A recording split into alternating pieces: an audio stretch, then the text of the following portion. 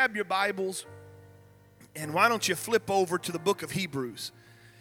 And we're going to get back into the book of Hebrews. I have been excited ever since we started the book of Hebrews, but I am even more so as I gathered the thoughts and the understanding for today. And I believe that, in fact, Sister Sharon, she's in there, and if I don't have anybody else to talk to, then she gets to hear it. She may not like it, but she gets to hear it. And so I kind of preached to her some of the things that we were studying. I love the Word of God. I don't know if I can truly enunciate that to where you understand it, but I love the Word of God. I love what it says. I love what it brings to my knowledge, and I love to be able to put it together. And so hopefully tonight, by the help of the Lord, it's His Word, so I know His Word isn't going to fail, but would He allow this human to give us understanding? If you have your Bibles, I want you to turn with me, book of Hebrews chapter 7, and if you will, I'm going to read through the third verse, and then we're going to talk a little bit about it, and then the writer Hebrews said to those that he was addressing, he said, you're just not quite ready. You're still in the milk of the Word. You're still like babes in Christ. He said, but it's time to go forward. It's time to mature. And then as he ended the sixth chapter, he said this. He said in verse 19, that we have this as a sure and steadfast anchor of the soul, a hope that enters into the inner place behind the curtain, where Jesus has gone as a forerunner on our behalf, having become a high priest forever in the order of Melchizedek. This is the second time that you have seen in the book of Hebrews this reference back to this shadowy person by the name of Melchizedek. So let's take some time to look. Going into chapter 7. For this Melchizedek, I'm reading from the English Standard Version, and so it might be just a tad different from the King James there, but it's been the Bible I've been studying most this year, and so I wanted to continue that. For this Melchizedek, king of Salem, priest of the Most High God, met Abraham returning from the slaughter of the kings and blessed him. And to him Abraham apportioned a tenth part of everything.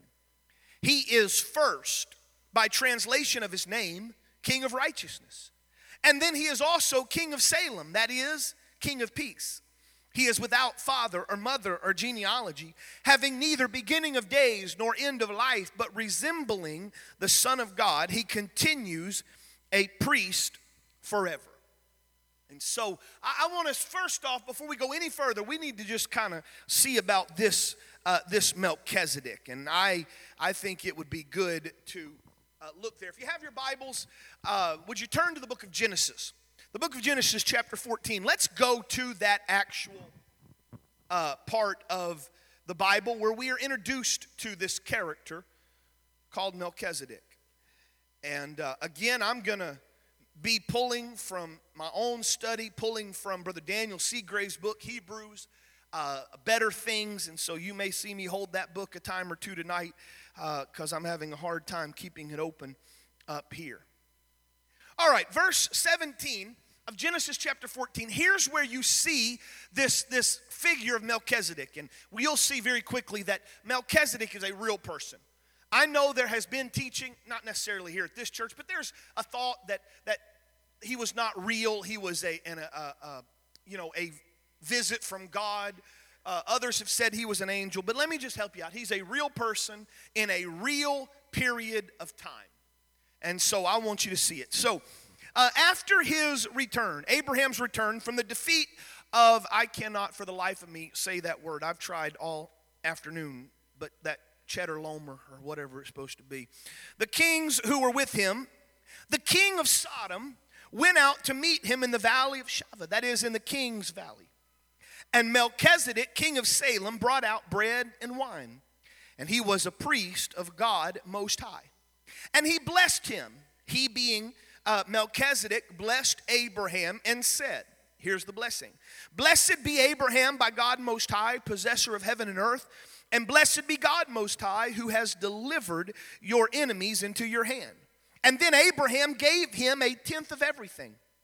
And the king of Sodom said to Abraham, give me the persons, but take the goods for yourself. And Abraham said to the king of Sodom, I've lifted up my hand to the Lord God Most High, possessor of heaven, lest that I would not take a thread or a sandal strap or anything that is yours, lest you would say I've made Abraham rich.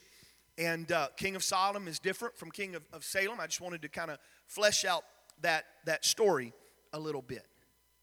And again, there's a lot of speculation. There's a lot of people that would try to say that Melchizedek is something other than a true human, but that's not true. When it says in the Bible that he was of, if we go back to the book of Hebrews, when it says that he was of a unknown genealogy or without father or mother, that doesn't mean that he didn't exist. Melchizedek is the king of Salem. And I don't know if you know this, but Salem in that ancient time is what we now know as Jerusalem. Jerusalem has always had a presence there, and throughout the ages, names have changed, but it's been the same city, if you will, as it grows. And the city existed here in the time of Abraham. Later, during David's reign, David consolidates his kingdom there in Jerusalem. And as you keep going, you find that Jerusalem plays a integral part to Jesus and his story here on earth. And Melchizedek was the king. It's the same sense of the word that you read other places in this time. It's not, don't think king with a huge kingdom and throne room. He was a chieftain, a tribal chieftain, if you will, king there. Melchizedek was also the priest of the Most High God. Very often when we think of priests, we invariably go back to the Mosaic covenant because that's where we see priests. The high priest that goes once a year behind the veil, the high priest that would offer up the sacrifice. But throughout the Bible, before that covenant on Mount Sinai, there were other priests. Although we may not know all the details and we may not know everything. For example, in Moses' life, you have Jethro, his father-in-law, and the Bible says he was a priest of God. It doesn't identify Job as a priest, but you find that Job, a contemporary of Abraham in that same time period, in the book of Job, Job offered sacrifices and performed the work of a priest. And so we're getting to this place where the writer of Hebrews has already identified that Jesus is greater than the angels, that Jesus is greater than the prophets, that Jesus is greater than Aaron's priesthood and that lineage of the Levite priesthood. And now we're getting into Jesus, the high priest. After this, we're going to enter into a time where the writer of Hebrews, not tonight, but later on, we're going to get to the place in Hebrews where the writer of Hebrews begins to take the tabernacle and different things and aspects of the tabernacle and lays that out and says what you have in the right now, you know, what you have as a Jewish believer in the tabernacle or the temple, all of those simply point to Jesus. And so we'll see that Jesus is the high priest. But if you're going to be a high priest, and it's inherent to being a priest, you have to be like the ones you represent.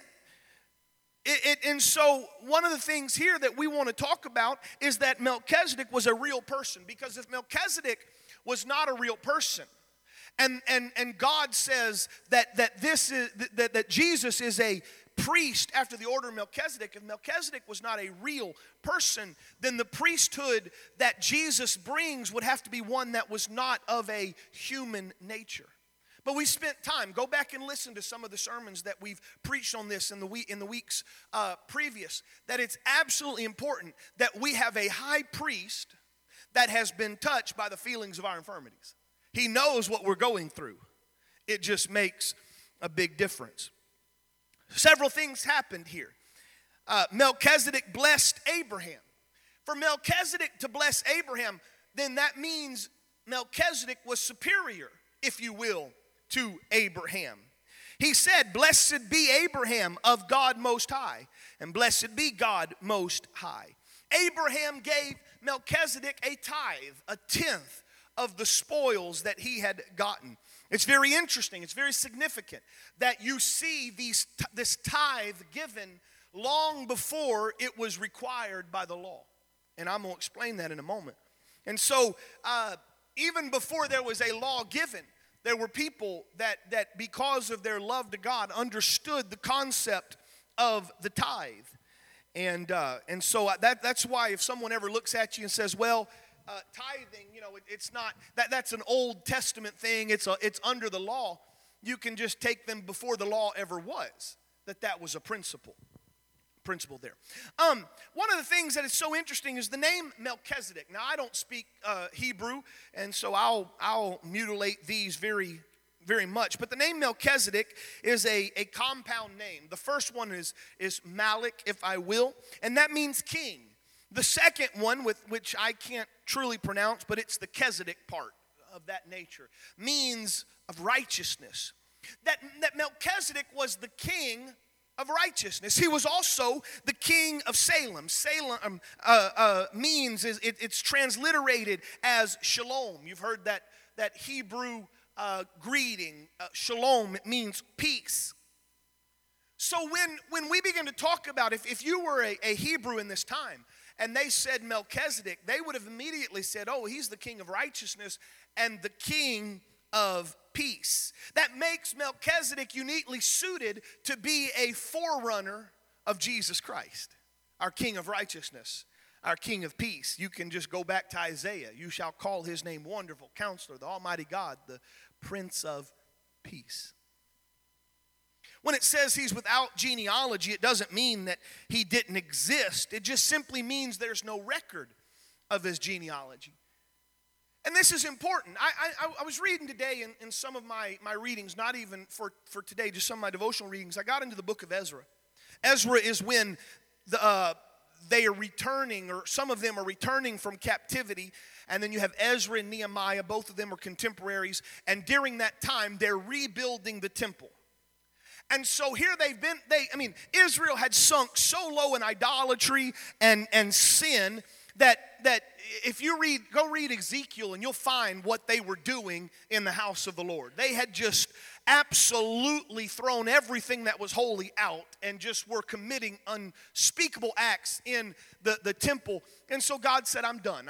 I'm done. Y'all are all, you're going into captivity. I read somewhere, and I can't pull it right now. I want to say it's in Ezekiel, but it said that because they did not honor the rod, he turned them over to the sword. That rod of correction. Because they wouldn't bend when God would try to help them, God said, fine, you're just going to have to die off, or you're going to be done. Well, they come back. Ezra brings people back. He gets out the law. He reads the law. Some of these people had never even heard the law preached. But one of the things that Ezra found is he said, hey, we need a priest. If we're going to rebuild the temple, we need priests. And they began to look around, and they kept very good records of that Levitical priesthood. And even today, there are those that absolutely, beyond a shadow of a doubt, can trace their lineage all the way back to the Levitical priesthood, which is why in some point in time, they will rebuild the temple on top of the mount. And it's not going to be just any priest. They're going to say, these are the priests that come after the order of the Levitical priesthood. Ezra said, I can't find any priests. And so they got out the genealogical records. They began to look through it. They had to go send for some people that weren't there, that were part of those Levitical priesthoods. You have to understand that the priesthood that started with Mount Sinai was one that had to be, the only way you could receive that priesthood is if you had a genealogy that went back to Levi. Melchizedek didn't have that. Now, Melchizedek had a father and a mother and grandparents. He had a genealogy, but no one knows what it is. And the point there is very simple. That Jesus, coming as a high priest, not after the order of the Levites. He doesn't have a genealogy. He's not a high priest just because he was born to the right family. That's not what it meant. It meant that there was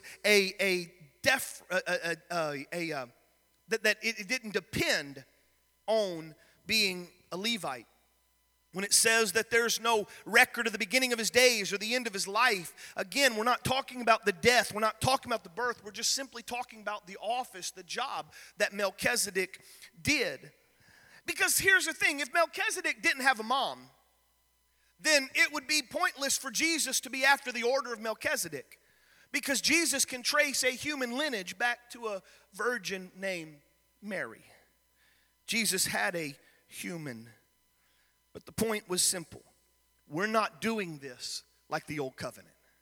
In fact, you're going to find in just a minute, Jesus absolutely says, I'm bringing to you a new covenant. We are going to void the old covenant on Mount Sinai, and we're going to bring a new one. The verse there, the part that we read that says he remains a priest continually. Again, that doesn't mean that Melchizedek lived forever and was a priest, but in the Mosaic law, when a priest turned 50 years old, they had to retire. It was forced retirement. So when a priest turned 50 years old, they were forced out of the work of being a priest.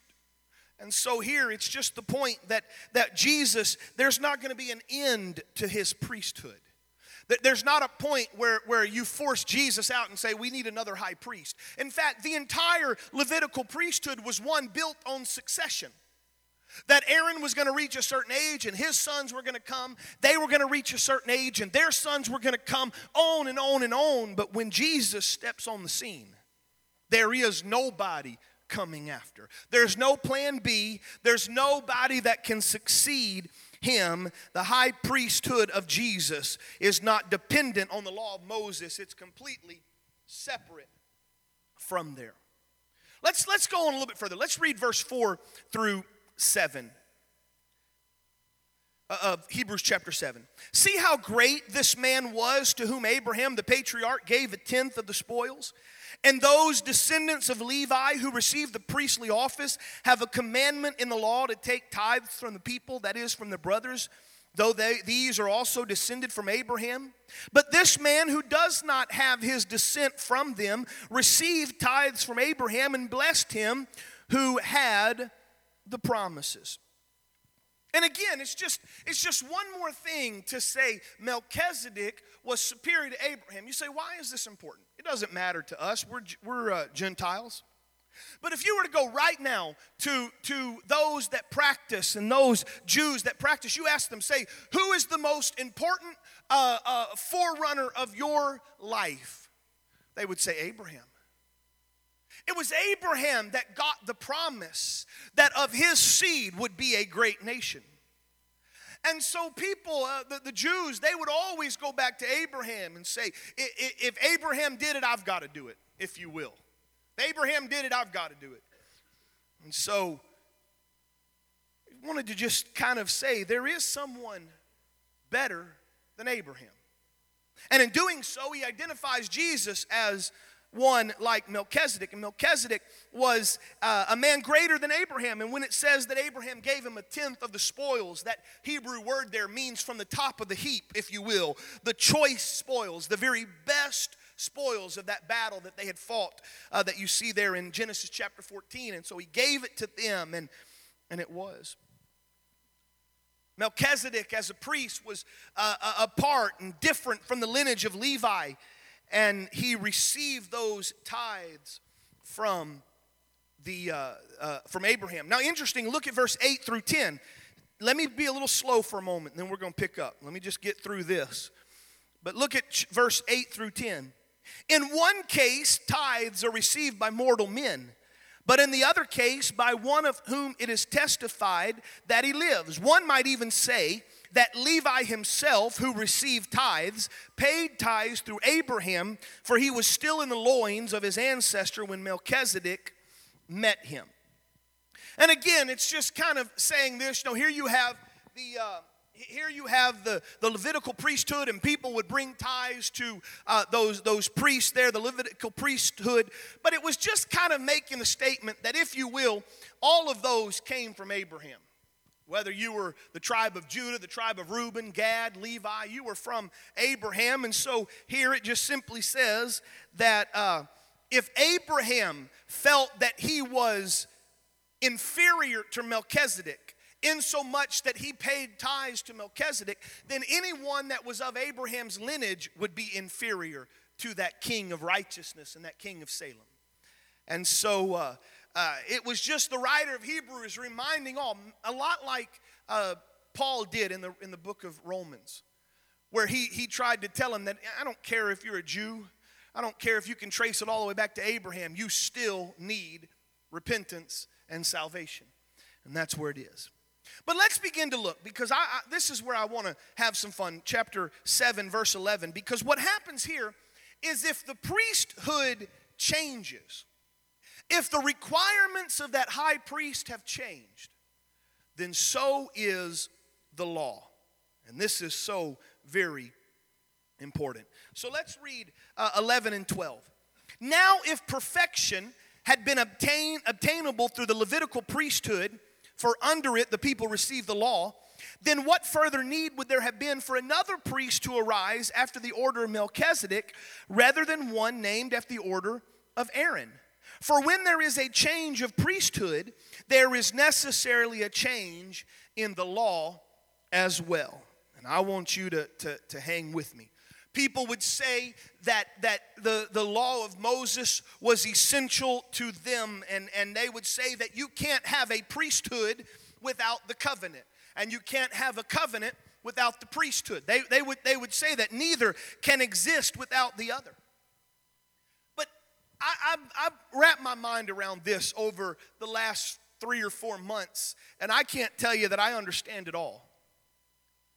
But from the very beginning on the top of Mount Sinai, God knew that law that he gave on those 10 commandments was not the end all.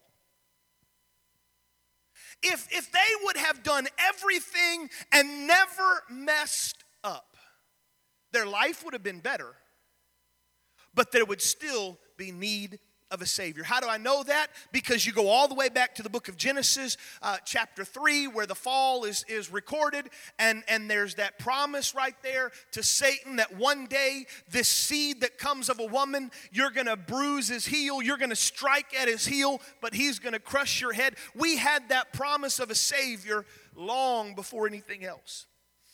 And so this priesthood, God never intended the priesthood and the Levitical priesthood to be the end all. In fact, I will tell you today that the law is incapable of changing a person. And if you don't get anything out of this tonight, I want you to listen carefully. The law can't change you. It's the whole premise of Romans chapter 7. The law can't change you. And so it is that now we have if there's a change of priesthood, there is a different covenant. Jesus did not come to just bring the Mosaic covenant along. Jesus didn't come just to add a few little lines to what he gave on Mount Sinai and suddenly everything comes. No, he said, I've come to bring something new. Now, if you were to ask the people, and this is the problem of the Hebrews, these Hebrews, they would have said that Aaron's priesthood, that Levitical priesthood, was superior to anything because it came after Melchizedek. You know how we think. If something comes after, it's better, right? When the iPhone comes out and you have a perfectly good iPhone 6 and the iPhone 7, in your mind, you just assume it's got to be better. Not necessarily. And the point that we're trying to make is that Jesus was better before and Jesus is better after. You can't look and say, oh, Jesus is just coming and it's there. But that's why they said Jesus was after the order of Melchizedek. This change of the law. It's not that the law was revised. It's not that the law was updated. It means that the law, and I'm going to use a word that I'm still trying to say correctly, and I think I'm saying it right. But that word change in the Greek, we would use the word, and I've never used this word in my life, but I've read it, that the law was abrogated. It means it was abolished by formal means. I don't know if I can get this across well. Have any of you ever entered into a contract? Whatever contract. Have you ever entered into a formal contract that had clauses? And somewhere on your side or the other side, one of the clauses was broken. And it voided the contract. Has anybody ever been in something like that? Maybe it was a house you wanted to buy. And maybe you signed the paper. I'm going to buy that house. But the clause was, I'm going to get that house inspected. And you were ready to buy that house. You had signed your name on there. The inspector comes and finds that it's eaten with termites. And the contract is broken. The law of Moses was a contract between God and man. In fact, if you read it, he would say, if you do this, I will bless you. What that meant is that if they did this, there was a blessing from God. But there was another side of that. If you don't do this, then I'm not going to bless you. This law of Moses, this covenant of Moses had been broken. Not by God, but by the humanity. They had sinned. Every commandment they broke. They were breaking them before the commandment even got finished printing on that rock printer up there on Mount Sinai. It blows my mind as I read the Bible. You'll find times where they've gone into this long period of decline, and then somebody brings out the law. And they all say, oh, we've heard the law. We will do exactly what the law says. And then the very next verse, the very next chapter, they slide right back into it. God said, I'm not coming to try to patch up this broken covenant. I've come to abolish it. In fact, the Bible uses this word. He said, I've divorced Israel. It was a formal divorcement, a formal separation. In biblical times, if you want a divorce, there had to be a paper, a contract signed, and you could get that. And so the Lord said, I'm divorcing Israel. The contract has been broken. But something new is coming. Look at verse 13 and 14. For the one of whom these things are spoken, we're talking about Jesus, the high priest. For the one in whom these things are spoken belonged to another tribe, from which no one has ever served at the altar. For it is evident that our Lord was descended from Judah, and in connection with that tribe, Moses said nothing about priests. You can see in the lineage of Jesus, he comes from the tribe of Judah. The law of Moses said the only ones that could ever serve as a priest was going to be that from the tribe of Levi. But here's just one more termination of Moses' law, because now it's not going to be the tribe of Levi, but it's going to be the tribe of Judah. It's interesting that the tribe of Judah, that was where the kings were to come from. That when David shows up, the Lord gives David a promise, and he says, of your lineage, the tribe of Judah will never, or the kingship will never depart from the tribe of Judah. And you can start looking throughout it all. It goes down all the way to the King of Kings, Jesus himself. The significant thing is in Moses' law, a king and a priest could not be the same. That Levi had charge of the priesthood, but Judah, the tribe of Judah, had charge of the kings. They were separated. This is why King Uzziah is very interesting. King Uzziah was one who wanted to be king and priest at the same time. In fact, that's really why Uzziah died. Isaiah said, in the year that King Uzziah died, I saw the Lord high and lifted up, and his train filled the temple, and he sat on a throne. It's a incredible superposition in Scripture. Uzziah was a king who tried to offer a sacrifice and fire that he was not allowed to offer, and he died. But Jesus comes, the King of Kings and the Lord of Lords and the Prince of Peace and the priesthood, because Mount Sinai and that covenant doesn't matter anymore. We're getting something new.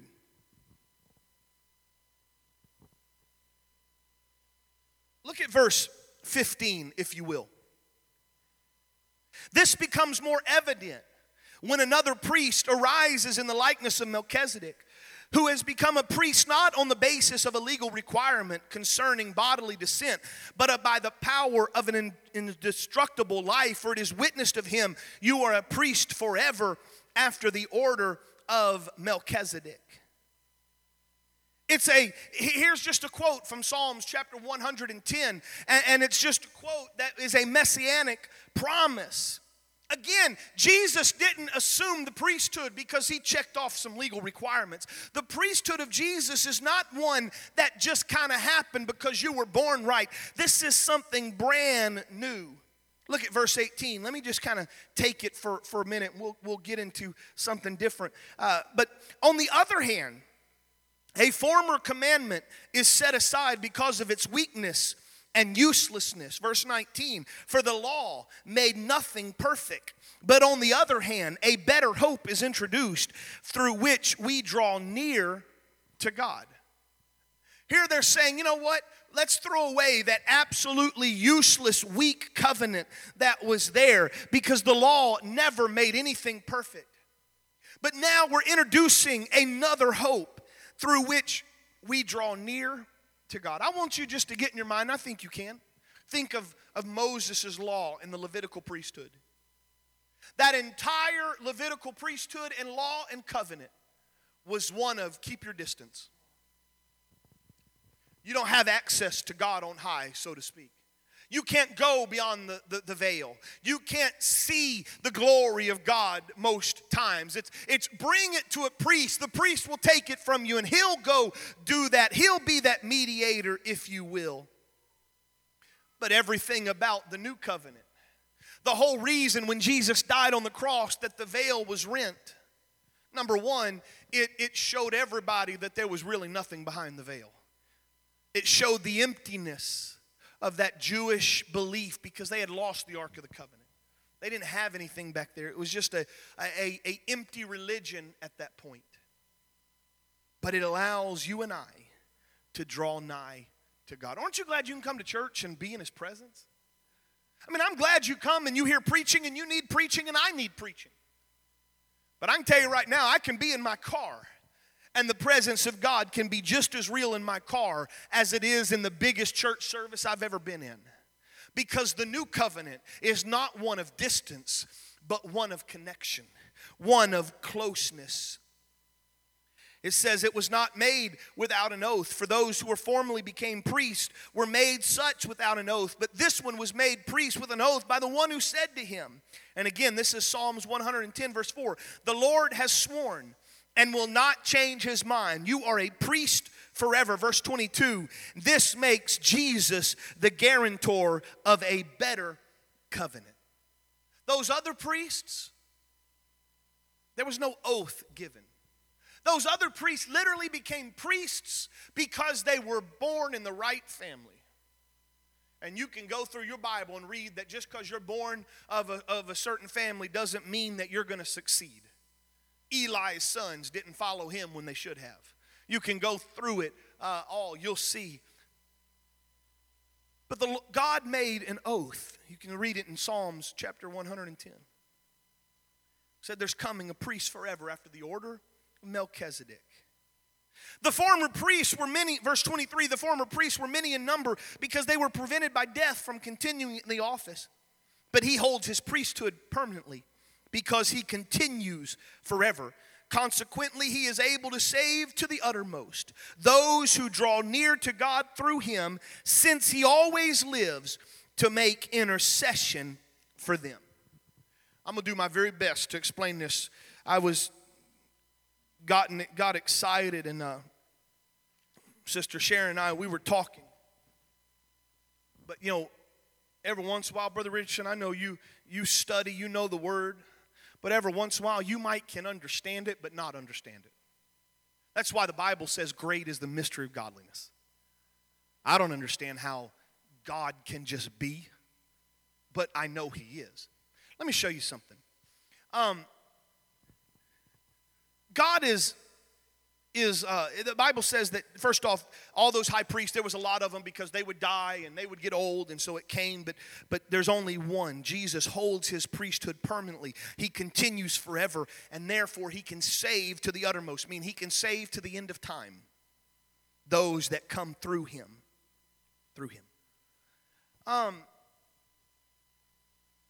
We've talked a lot that the beauty of the incarnation, that we celebrate. We're already in that whole mode right now of Christmas. The beauty of that incarnation, we talk about that it's because a God in all of the incredible deity that he is. He was all God. Took on himself. He didn't change. He didn't split himself, but he took on a complete human existence. You know that old hymn that's and we sang it I think a few weeks ago, Down from His Glory? You know that part of the song that says, what condescension, bringing us redemption? You know how we talk about things like he gave up a throne for a cross. You know that kind of talk? That God left the splendor of heaven and walked on the Sea of Galilee. Let me try to paint it in a different picture. We know that God is omnipresent, meaning he is everywhere. But we also know the physical body of Jesus cannot be everywhere. In fact, Jesus himself would say that. I can't be there. I'm not there. And so God humbled himself in the incarnation. That God said, I'm going to give myself spatial limitations. And we see that in the humanity. The one that was everywhere put himself here. Now, it didn't mean that when Jesus walked in Galilee, that over in Damascus there was no God around. We understand that. He's still God everywhere. But just understand what it really means for the God of everywhere to say, I'm going to come down and be just one place. That God is omniscient, meaning he knows everything. But when he took on himself a human nature, Jesus in Mark chapter 13 verse 32, Jesus said, I don't know everything. What condescension. In the incarnation, God humbled himself to at times have limited knowledge in that incarnation. Now, how all these things happen, I don't exactly know. It's far beyond my comprehension. But it's why it's the greatest miracle that can ever occur. I've heard the doctor look at my father and say, I don't understand how this happened, but the cancer that's in your body is no more. And I dance jigs all around the church. And it's easy for me to say, I don't understand how it happened, but I believe it. Can I tell you today, I don't understand how a God of everywhere can say, I'm going to become like you and put some limitations there. I don't understand it all, but this I do know, that God was manifest in the flesh, justified in the spirit, seen of angels, preached unto the Gentiles, and received up into the glory. And all of that is great, is the mystery of godliness. Faith, listen, and let me read this from Dr. Seagraves. Faith does not ask us to believe things that are irrational. It asks us to believe things that are supra-rational. Let me explain. It would be irrational to say that Jesus is God, but he is not God. Those contradict themselves. But to say that Jesus is fully God and he is fully man, they don't contradict each other. Those are two positive statements. And though you and I may not understand everything about that, from our perspective, our minds may not be able to wrap around that. We can see that with God, the Bible says, all things are possible. A lot of people have struggled to formulate the theology of Jesus. Many times, those theological statements, they deal with the negative, what he is not. But I want to tell you that when the psalmist wrote Psalms 110, the Messiah had not yet come. He had not yet assumed the priesthood. But if you look in Psalms 110, the Lord said unto his Lord, and if you look in that in your Bible, the first Lord is all capitalized, that's Yahweh. The second Lord is lowercase, that's Adonai. Meaning that God said to, if you will, the humanity, it was a promise. It was an oath. You are a priest forever, according to the order of Melchizedek. If you would ask a Hebrew to explain the grammar there, they would use this term. It's prophetically perfect. God speaks of things that have not yet come as if they are. Because God knows beyond a shadow of a doubt it will happen. I may end it right here just to not get too deep there, but have you ever wondered what happened to Jesus when he ascended there on that mountain? All the disciples and those looking up at him as he went back to heaven. Have you ever wondered what happened to Jesus when the clouds covered him up? You ever even thought about that? Because I'll tell you right now, when Peter stood on that mountain and looked and watched Jesus leave, that was Jesus. He had touched that. He had seen the nail prints in his hand. They had thrust a hand into Jesus' side. This was not some different thing going up. It was Jesus. Can I tell you that the permanence of the priesthood of Jesus Christ means that the incarnation is permanent? Because if a priest ever dies and there's no one to succeed him, you lost the mediator of that covenant. And so if when Jesus went up in heaven and they closed and that humanity, if you will, disappeared, then how are you and I saved today? When it says that Jesus is the high priest forever, even to the ends of the earth, what it means is he doesn't give up that human existence he received. And so I don't understand how it is. I don't understand what it all means. But can I tell you that Jesus Christ is alive and well today? It's not that was just a 33-and-a-half-year-old period that God, kind of tried this thing out and then now, no. When Jesus went to heaven, when you and I get to heaven, the Bible says we're going to see him as he is. And I truly believe that I'll be able to put my hands exactly where Thomas put his hands. And I'll be able to put my hands on some nail scars there, because the cross and all of the sacrifice that was there was not just for a day on a hill of Golgotha, but it was there for Peter. It was there for Paul. It was there for Cornelius. It was there for those in the 2nd century. It was there for those in the 3rd century. It was there for my great-grandmother. It was there for my grandparents. It was there for my parents. And back in 1987, I believe, it was there for me. When I knelt down at an altar, I went to a high priest, and I didn't have anything to bring. I didn't have any type of offering that I could give for my sin. But there it was, the Lamb for sinners slain. Now, this doesn't mean that everyone is forgiven just because he died. This doesn't erase the requirement of you and I to do what Peter said: repent and be baptized, every one of you. This doesn't mean that he did something and now you can do whatever you want to do and anyone that ever one is born is saved. That's not what it means.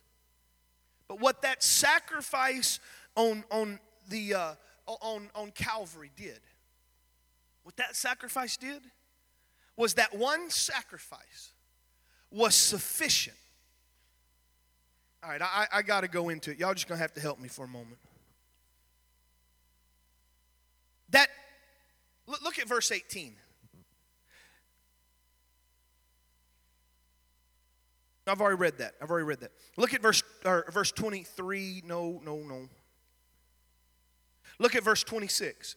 For it is indeed fitting that we should have such a high priest, holy, innocent, unstained, separated from sinners, and exalted above the heavens. He has no need, like those high priests, to offer sacrifices daily, first for his own sin and then for the sin of the people. For what he did, since he did this once for all, when he offered up himself, for the law appoints men in their weakness as high priests, but the word of the oath, which came later than the law, appoints a son who has been made perfect forever.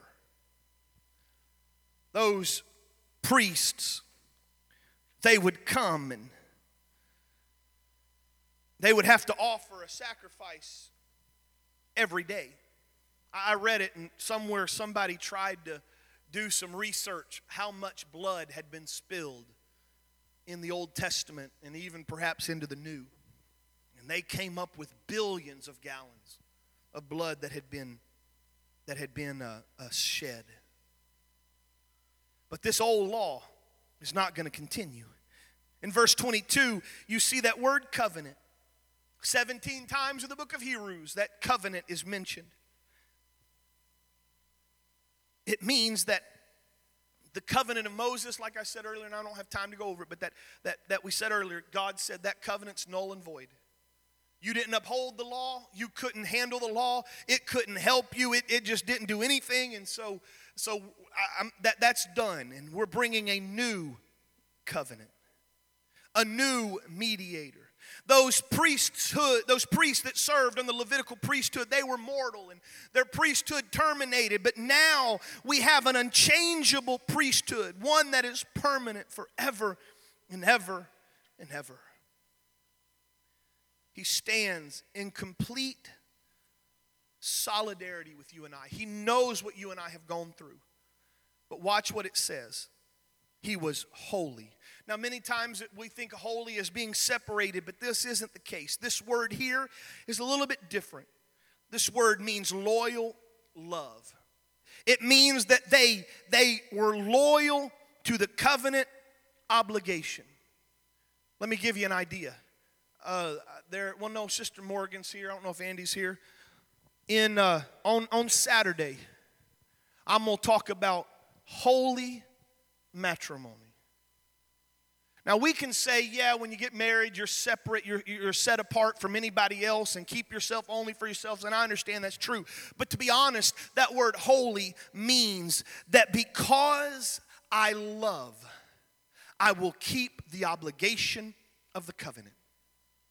And Jesus says, because I love you, I will keep that obligation. And I will do everything this new covenant requires. Even so much that I'll go to the cross when every fiber of my being screams no. You have to understand, even though the Romans put him on that cross, they didn't put him on that cross.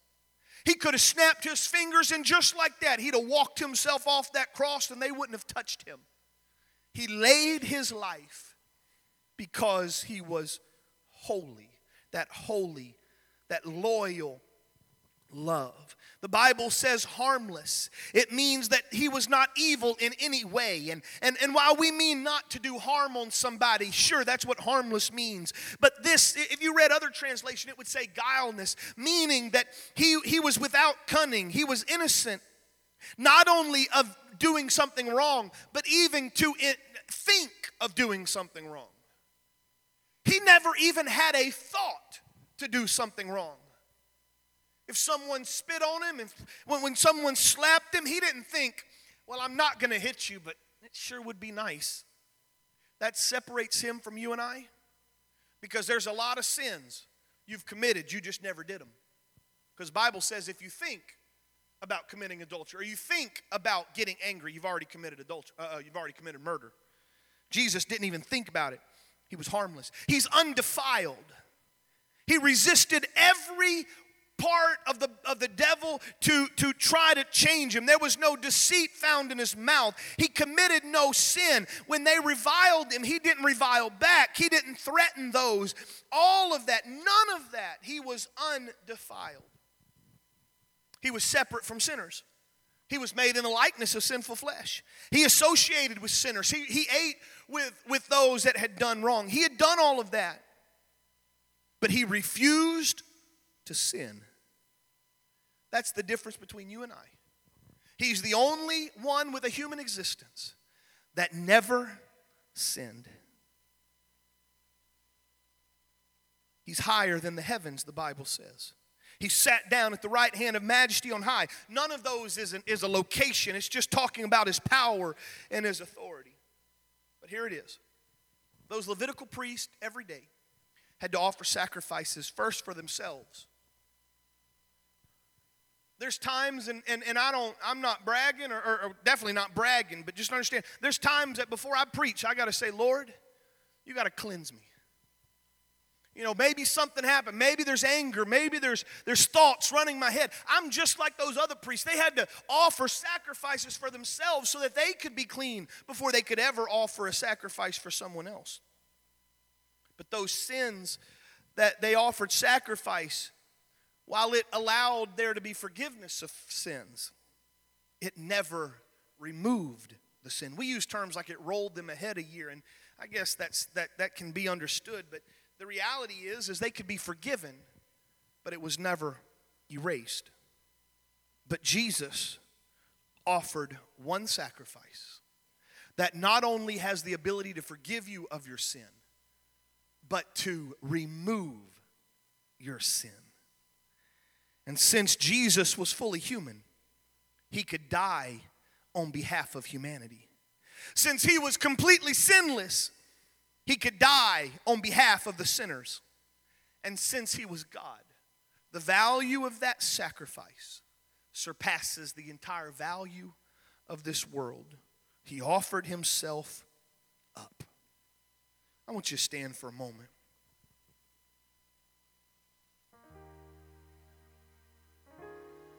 I wanted so bad to get into chapter 8, but it takes time. If I was to read chapter 8, verse 1 in the New King James Version, it would read something like this. Now this is the main point of the things we're saying. So we've spent 7 chapters and we haven't even got to the main point. But that's because it's so important. Before we can get to what Jesus has truly done for you and I, you had to realize where he came. That Jesus is better than anything else. See, we have these arguments, at least us guys, we have this argument. Girls probably do too, but different ways. We have these arguments. What's better, Ford, Chevy? You know, what's better, Coach or Dooney and Burke for you ladies, whatever it is, I don't know. But until you establish beyond a shadow of a doubt what is the better, superior thing, it's kind of pointless to talk about what it does. And so here, we just kind of wanted to tell you that inferior things are superseded by greater things. If God says, let's get rid of the Mosaic law, he's not going to replace it with something that's inferior. He's going to replace it with something that is far better. And this was the problem with the book of Hebrews. There were those that have tasted of the new covenant that were wanting to go back to the old. Why in the world would you go back to something that's been made null and void? Jesus is better. Lord willing, next week we'll get into it. And I didn't even get into the part I wanted to get into. I want to talk about that Jesus is the high priest of the true tabernacle. And that's when you really start experiencing our salvation and kind of seeing what it is. You talk about that feeling you get when you sing those songs about the blood. Wait till you get into Hebrews chapter 8 and you see what Jesus really did for you. Oh, it's amazing. I wonder if we could lift our hands for just a moment. I wonder if you could just raise your hands that we've got a high priest that has done all of that for you and I. What a promise. I know you've already received it. I know you've already been a recipient of it, but why don't you think about it for a moment? Everything that he's done, he did for you. Even though it was 2,000 years ago, It's still as real today as it was then, and it matters today. Father, I love you. Lord, I thank you for letting me walk in your word and letting me see what all is wrapped up in it. God, let me keep growing forward. Let me keep maturing. Let me keep having this understanding. I know I've been saved, but now let me really understand what